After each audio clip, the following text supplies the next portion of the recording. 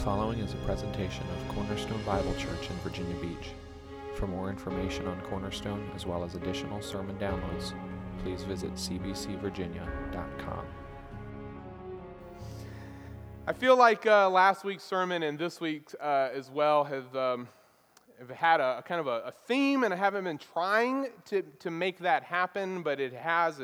I feel very much like I have been and will again today be critical of the American church. I'm acknowledging this at the beginning and letting you know that that was really not my focus or my emphasis going into these two messages, but someone's got to say it, and so I'm going to. And so let's dive into it. We're going to read Mark chapter 9, verses 38 to 41, and then we're going to go to the Lord in prayer, asking His blessing on our time together in the Scriptures. Will you please look at verse 38?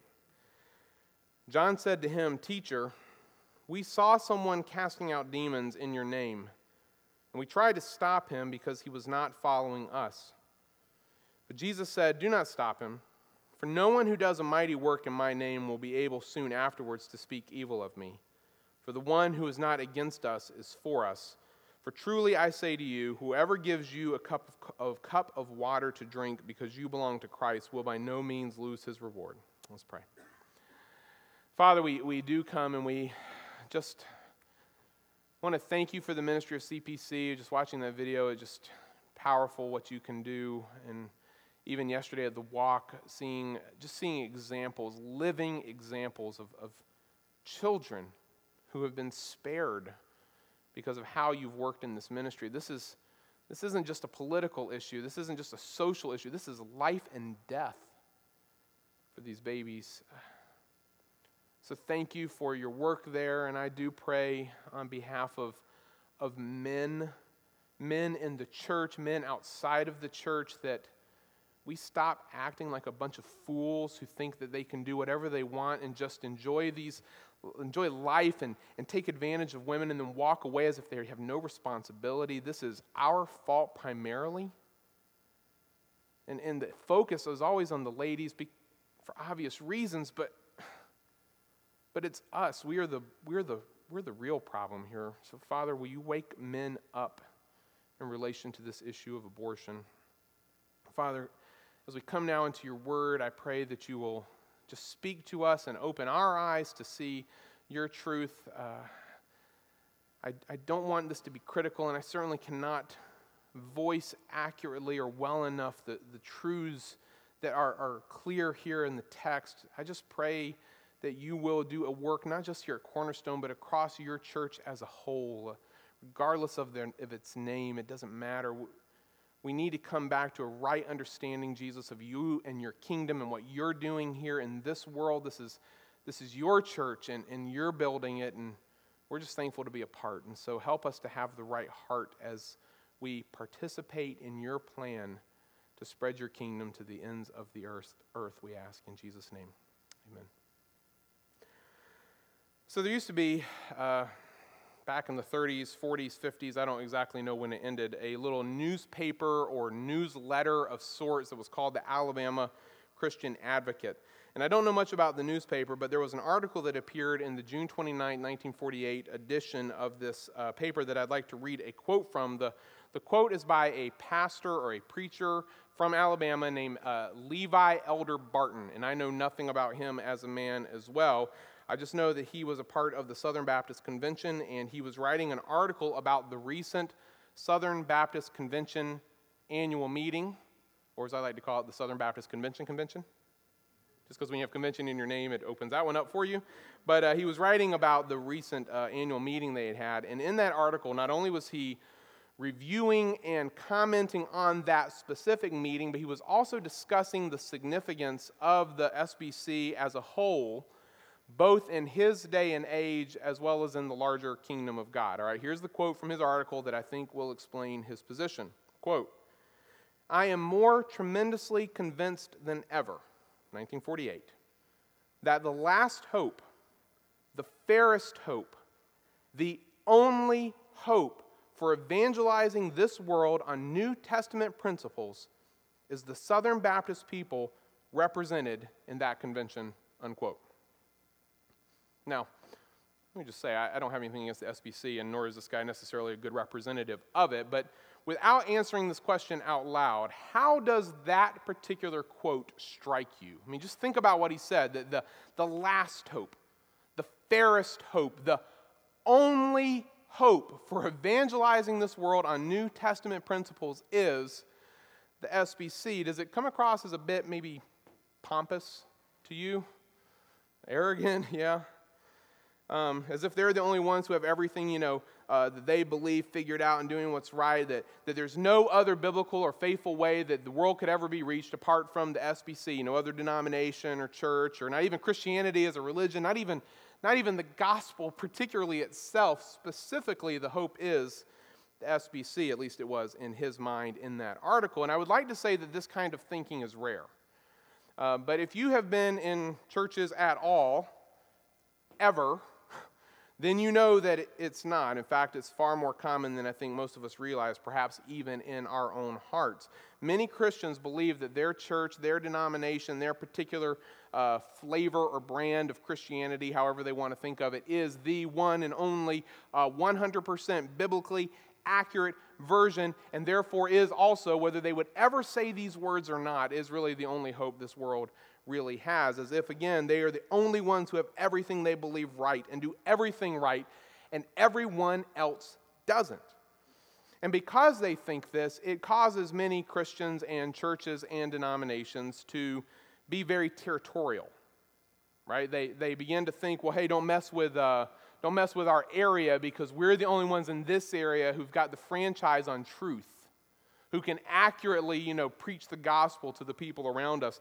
They become unkind to other churches or anyone that they don't perceive as having the same status within God's plan or kingdom that they do, and even sometimes, unfortunately, become belligerent towards one another in those realms. And this kind of thinking isn't new, right? It's not new since 1948. It's been around since a lot longer than 1948. I think it's where we're at here today in Mark. Last Sunday, I introduced this second failure cycle that we're in to you.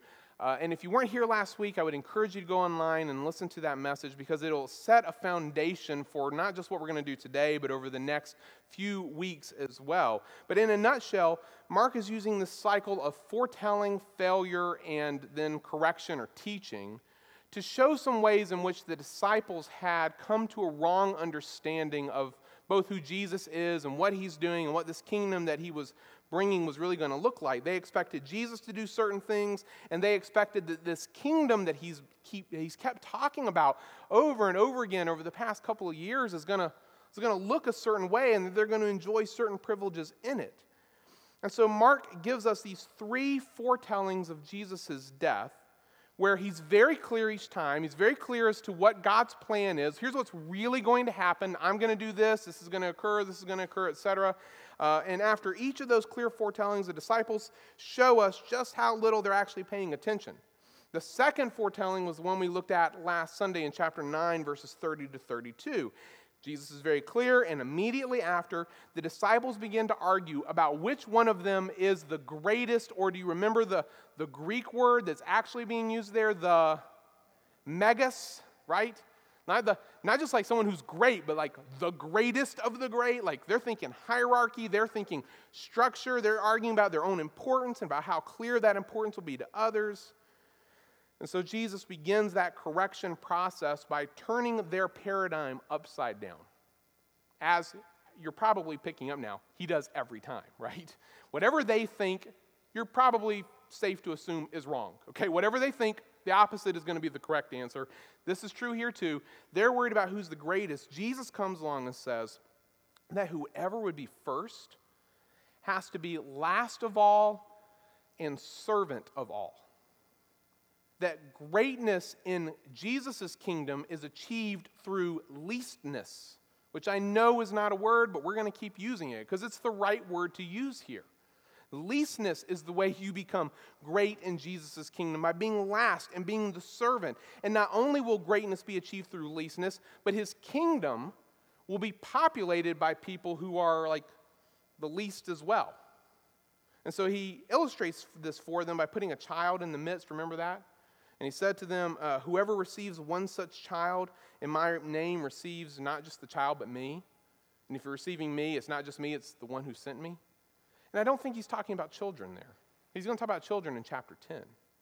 I think in this case, he's using the child as an example of all those who, like children in that culture, had no status, no rights, no voice. They were nothings. He's talking about the undervalued and the ignored and the forgotten of this world. In other words, he's saying that the most prominent names on earth will not be prominent really at all in the kingdom of God that he's bringing.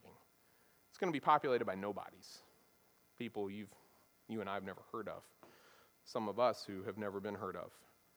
Greatness comes through leastness in his kingdom, but the disciples, they don't understand that. And so Mark gives us a series of stories that are designed to show this dramatic paradigm shift. What we have here is 5 scenes. And in these 5 scenes, we're going to watch Jesus act and talk in ways or in a manner in which that it's going to illustrate how he takes the side of people that you wouldn't expect him to take the side of in that culture. And how he doesn't take the side of some people that you would expect him to take the side of in that particular culture. And I love this first scene that we're looking at today because Mark begins with a story of Jesus addressing this very issue, not with the culture at large. He doesn't start out there. He starts in here, like with his own disciples, with the believers, with his own group. And so let's just get a handle on this by looking at the scenario that Mark is presenting to us here in chapter 9. Mark writes that John, and this is the only time I believe that John acts on his own in the Gospel of Mark, just a little interesting tidbit, that John says to Jesus, "Teacher, we saw someone casting out demons in your name, and we tried to stop him because he was not following us." Now let's just stop and consider the extreme irony of this particular situation, because it's funny. In fact, it's one of those things that makes me think that God must have a sense of humor, and that's why we have a sense of humor as well, because this is too specific to not have been purposeful on the Spirit's part. What had just happened back in chapter 9, verses 14 to 29? Story we just looked at like 2, 3, 4 weeks ago now. Remember, Jesus had been up on the mountain being transfigured before the disciples, and as he's coming down, he notices a crowd has gathered around the remaining 9. And he walks up to the crowd, and he's like, "What's going on?" And a guy runs forward and is like, "Teacher, Rabbi, my son has a demon, and I came to the disciples asking them to cast him out, and they couldn't." You remember that?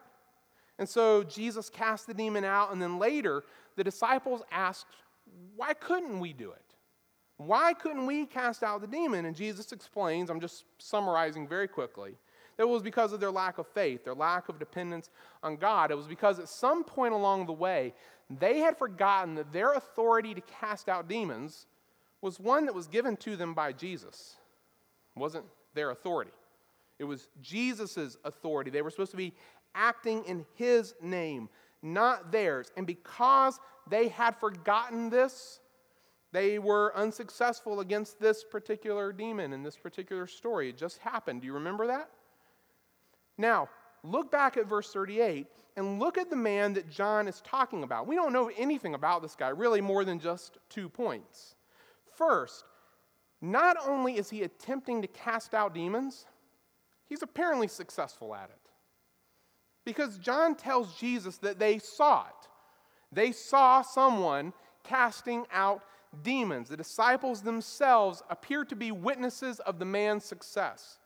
Second, note that he's doing this work in Jesus' name. In other words, he's doing it as if he is an ambassador of Jesus, ministering on his behalf. As if his authority that he's utilizing in this casting out of demons, this exorcism, is not his own authority, but is rather someone else's, Jesus's, and he apparently recognizes that because he's doing it in his name. And can I just make a quick side note on that point? When I say that he's doing it in Jesus' name and under his authority, I mean that literally. Like, he's literally doing it in his name. In other words, I don't think this is just a case of someone who wanted to have power over demons, and so they decided to throw out the name of Jesus, sort of like a talisman that might bring them power against the evil spirits. You see an example of that happen in Acts chapter 19. In Acts chapter 19, Luke tells us the following story. He says, then, and just so you understand what the then is referring to, is looking back to some amazing things that Paul and the apostles had been doing, and casting out demons and healing the sick and preaching the gospel. So this has all been going on. Paul's doing all this great stuff. Then some of the itinerant Jewish exorcists undertook to invoke the name of the Lord Jesus over those who had evil spirits, saying, I adjure you by the Jesus whom Paul proclaims. 7 sons of a Jewish high priest named Sceva were doing this. Doesn't Sceva sound like the name of like one of those like skin medications you see a commercial on? Isn't there one out there called Sceva?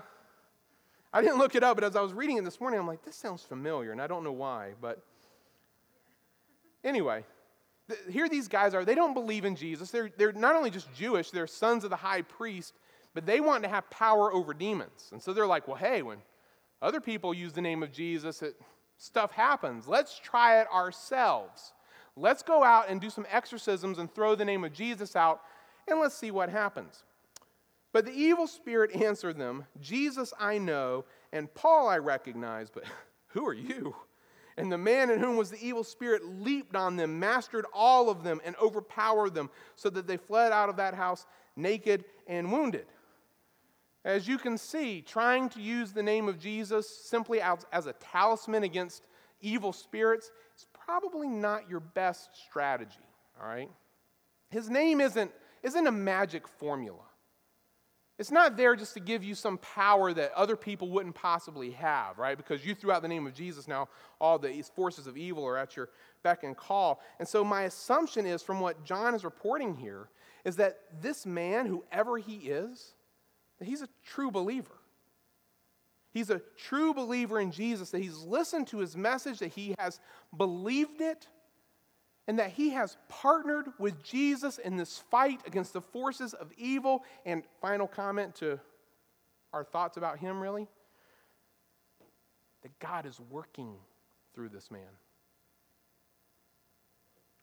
He is successfully casting out demons in the name of, under the authority of, and in dependence on Jesus.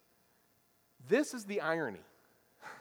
Because this man is, from what little we know about him, everything that the disciples weren't back in chapter 9, verses 14 to 29. Do you see the irony now? Do you see what what did the disciples do in response to this then? Okay, like here's this guy, he's doing everything that they weren't doing.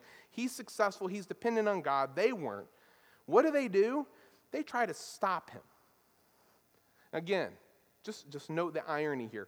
They themselves are the witnesses of this man's faith in action, I'll call it. They themselves are the witnesses both of his success and of his apparent faith in Christ. They are the ones affirming these things to the Lord. Jesus, we saw it, we heard it, and yet they try to stop him, which implies again that they were unsuccessful even in that. We tried. We couldn't even stop him, Lord, just like we couldn't cast out demons, we couldn't stop the guy who could. And what reason do they give for this attempt to stop this man? Because he was not following us. Now, I'm just curious. In that final little phrase there, the reason for why they're trying to stop him, does any one particular word stand out to you, perhaps? Maybe the word because? Like, no, that doesn't. That's just giving you the reason. Maybe the word he? No. That's just talking about the guy. The word following? No. Oh, how about the word us? Because he wasn't following us. And if you're not clear on why that particular word should stand out to you and be weird here, let's just change it for a moment to see how reading it in a different way or with a different word, how a different word would have changed our understanding here. What if they had said you? We stopped him because he wasn't following you. Well, at least now it sounds a little bit noble, right? It might still be dumb. It might still be the wrong decision, but at least now it sounds a little bit noble. It sounds maybe as if their concern is about Jesus, right? Of course, they didn't say that. They said us. In other words, the problem here is apparently, in the disciples' minds, that this man is not a part of the recognized group And I want you to keep that phrase in your mind because I won't do this every time, but I mean this every time, okay? The recognized group. The recognized group was made up, no doubt, of Jesus, 12 disciples, and I'm sure a few other people who followed along with them as well, whoever was recognized and known to the disciples. It was in the context of the recognized group that the disciples had just been arguing about who was the megas.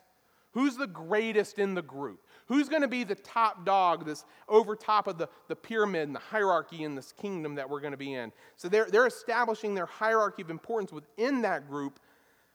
This guy here, he's not a part of that group.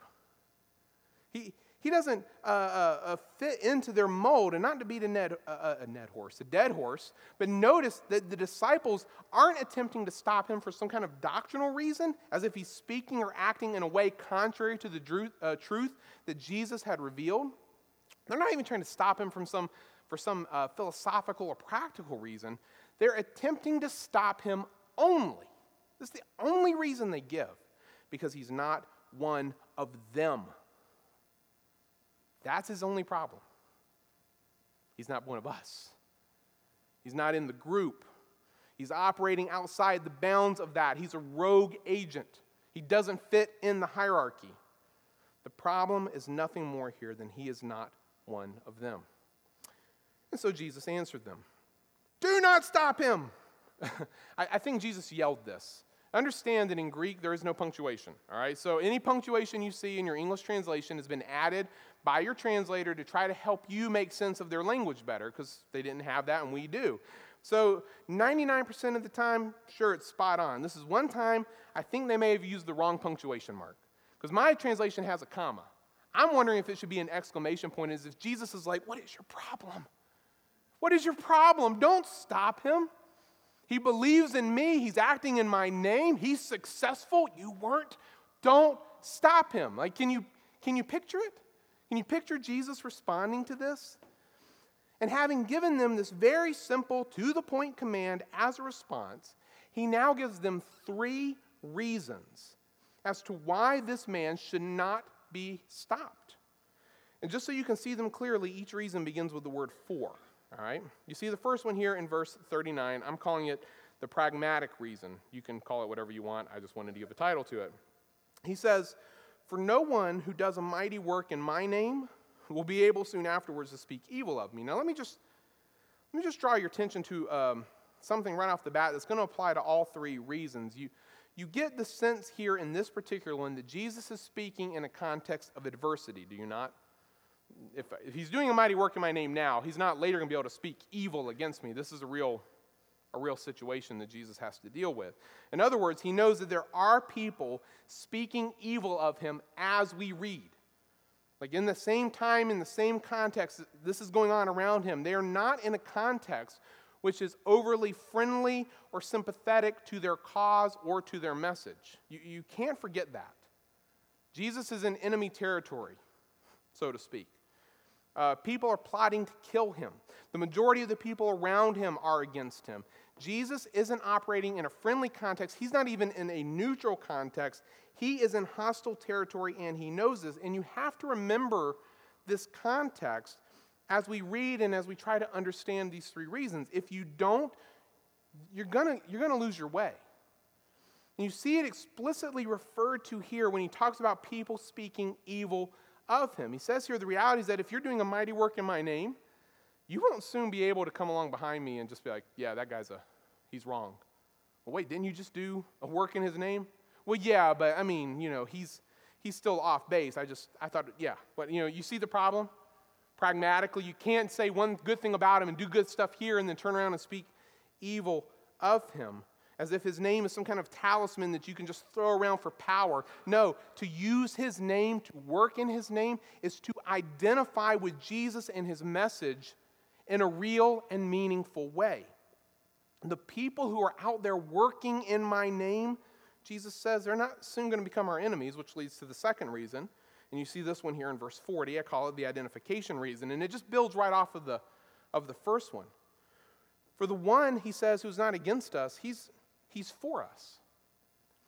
And again, you have to understand and apply this in the context of adversity for it to make accurate sense. You see, in a friendly or neutral context, I think this would lead us into some weird errors in terms of if we try to apply it just one-to-one, apples to apples, when it's not. I mean, let's use the modern American context as an example. Certainly, you, like me, no doubt, know unbelievers who are not against Jesus. Do you not? I mean, we know people, they're not believers, very clear. They would say that if you talk to them about, no, I don't believe the gospel. I don't even believe in God. I don't believe anything about what you believe. But they're not like against you in it.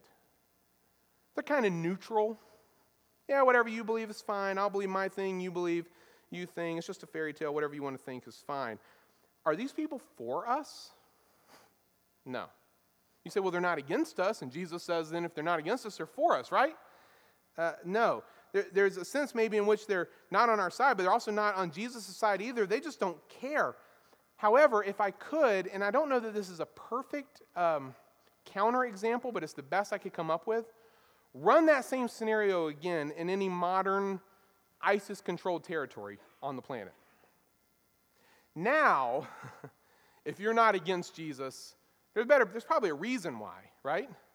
Because the people who are for Jesus are being attacked. They're now in a context of adversity where the vast majority of people around them are not just neutral toward the gospel, they are antagonistic toward the gospel. And so if you're not against Jesus in that context, you're probably for him. Do you understand just the slight nuance of difference between one context to the next and how what Jesus says changes depending on how you read it? The context here matters very, very much. In Jesus' context, the Jewish leaders and the people, they are, this isn't 100% accurate, but I'm going to throw it out anyway. They're as zealous for Judaism as Muslims are for Islam. They love this thing, the whole system, and they're willing to kill if you threaten it, if you come in and challenge it, if you come in and preach something different.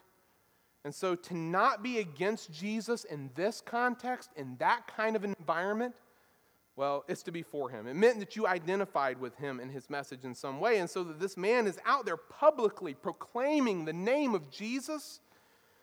It's telling us, and he's casting out demons. He's not against them. He's for them. He's identified with them. He's on the team, even if he's not in the group. Does that make sense? You see the third reason now in verse 41. I call it the service/reward reason. He says, "For truly I say to you, whoever gives you a cup of water to drink because you belong to Christ will by no means lose his reward." Now, note some of the features here. Know the act of service. It is simple and mundane, is it not? It's giving a cup of water. I keep wanting to say cold water because there's another verse where Jesus uses that same kind of analogy, the cold water thing, but it doesn't have to be cold here, okay? It's just water. And just so you understand, that would have been like common courtesy in Jesus' day, in a day where people are traveling by foot and with mules and beasts, and it's hot and it's dusty, just to come up to someone and, hey, you're just a fellow I've got water. Would you like? It's just common courtesy in that day and age. Even unbelievers would have done this. So there's really nothing special about the act itself. However, second, notice the specific reason behind this act of service. It's done because of Jesus, right? This isn't simply an act of common courtesy. This is a kindness shown to those who belong to Christ, which again, in a context of adversity, stands out. When everyone else around you who recognizes you to be a follower of Jesus would rather spit on you or hit you rather than help you, for someone to show that kind of kindness to you simply because you belong to Jesus, well, that makes a big difference. I mean, who would do that? Who would show that kind of courtesy to someone because they belong to Christ? Probably people who also belong to Jesus, I think, is the point. And because of that, then note the reward, that it exists. He says to show kindness to other believers simply because they belong to Jesus will bring reward in and of itself. And in this sense, I don't think the cup of water even matters per se. Like, there's no ranking, like if I give water, I get this reward. If I give soda, I get this reward. It Don't think of it in terms of what's being done. Just think of it in terms of the kindness that's being shown here. Because someone belongs to Jesus, because of their identification with Christ, the disciples should have shown this kind of kindness to the man casting out demons just because he belonged to Christ. It didn't matter if he was in the group or out of the group. None of that mattered. They didn't do it. Rather, they tried to stop him. Clearly, their minds and hearts are pointing in the wrong direction, are they not? I mean, they're focused on all the wrong things. They're so enamored with their own greatness and their own importance and their own position that they cannot process someone serving Jesus who doesn't follow them and fall under their jurisdiction.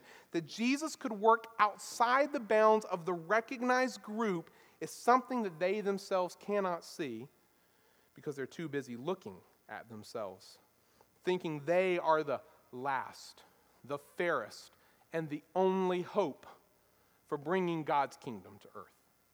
It's the same mentality. It's the same exact mentality. And Mark begins these 5 scenes of correction, not in the world around us. It exists there too. We're going to see it over the next few weeks, but he begins in the many wrong ways in which the church devalues, ignores, and forgets each other. In the realm of believers and in our tendency to devalue other followers of Jesus just because they don't belong to the recognized group that we think of. And what Jesus shows the disciples and us, I think, is that he values anyone who in genuine faith calls on his name and identifies him, whether or not they're part of our group. That part doesn't matter. So let's apply it to us, okay? I've got 3 things. One's a reminder. The following 2 are exhortations. Here we go. First, the church of Jesus is much larger than Cornerstone. And I'm applying it all to us, okay? Because I can't talk to everybody else. You're the only ones who show up to listen to me. Okay, so thank you. Church of Jesus is much larger than Cornerstone. And I am reminding you this morning, do not ever forget that. Don't forget it. We keep saying it, and we're going to keep saying it. Our name doesn't matter. Because it doesn't, because Jesus is much larger than Cornerstone. Cornerstone is not the last, fairest, and only hope that Hampton Roads has or that this world has, just so you know.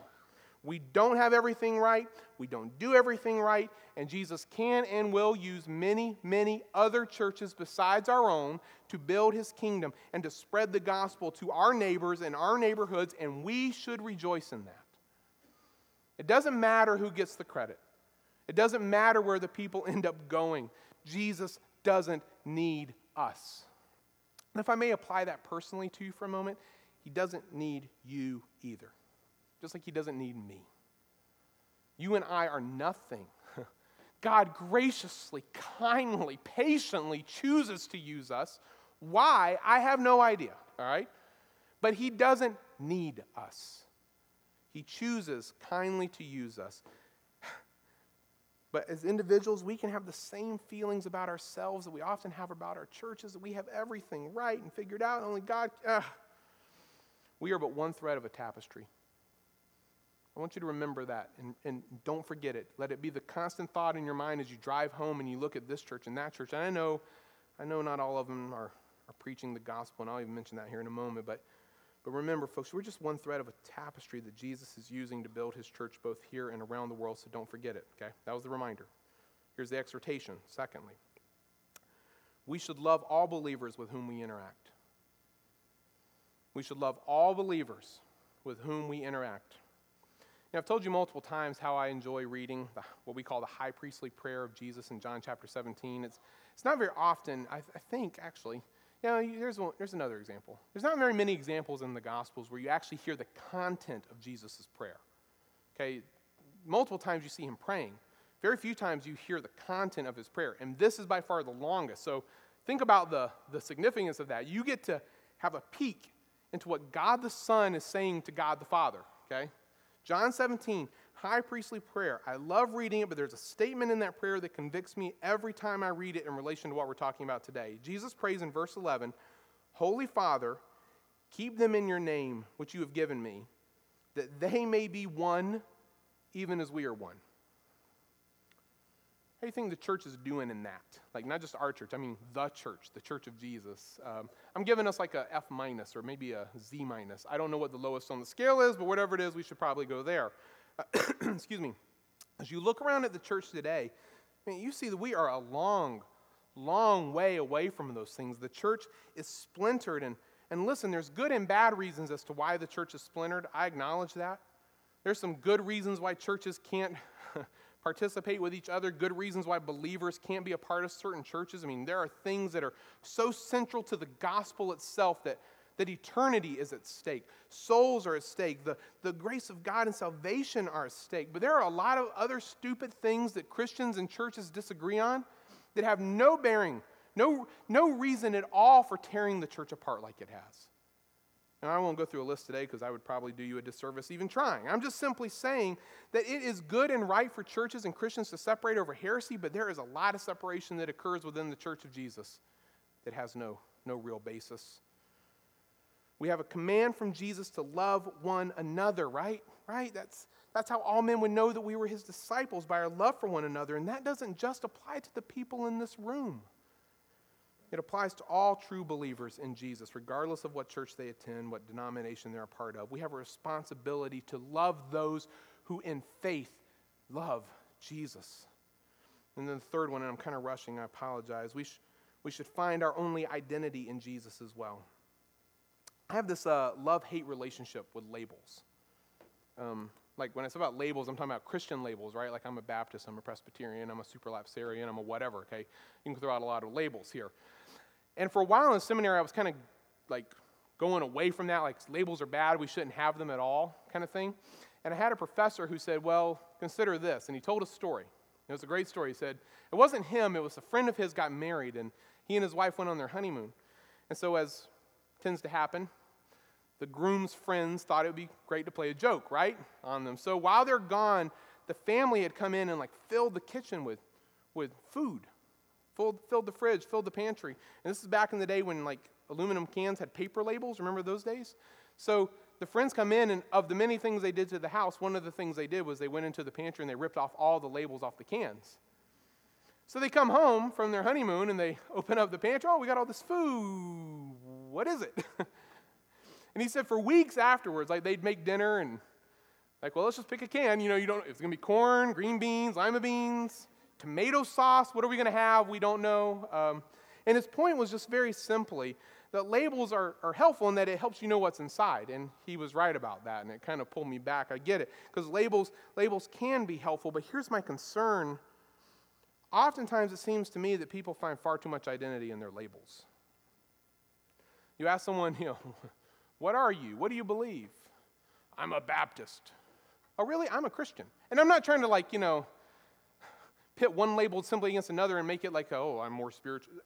I'm just saying that you find people who seem to find their identity wrapped up in that label, as if the label is the most important thing to them. And I'd like to say that wasn't the case of us here, but let's face it, we're all the same. No temptation has taken us except that which is common to man. And so if you're struggling, I'm struggling with it too, and vice versa.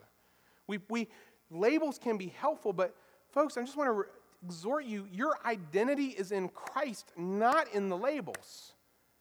And I'm afraid that the church has done a great disservice to itself by focusing too much on some of those things. We were watching the second Hunger Games movie. It was like on television a while back, and we just started watching it.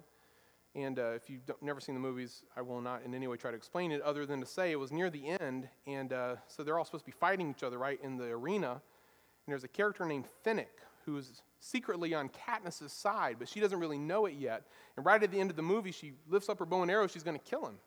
And he holds up a bracelet that one of her friends gave him, and he says, remember who the true enemy is. And I kept thinking about that line as I was studying this week. Has the American church forgotten who the true enemy is? The true enemy isn't the church next door. Yeah, they're loud sometimes, but they're not our enemy, all right? The true enemy isn't other believers and other denominations and other Christians around us. We spend so much time shooting at each other that we've forgotten that the real enemy that we're fighting is sin and Satan and all the brokenness that it is wreaking havoc on this world with, right? That's the true enemy. That's the true problem. I think we've forgotten it, and we're like the disciples looking at other believers who are not a part of our recognized group with suspicion and jealousy and a whole bunch of other stuff.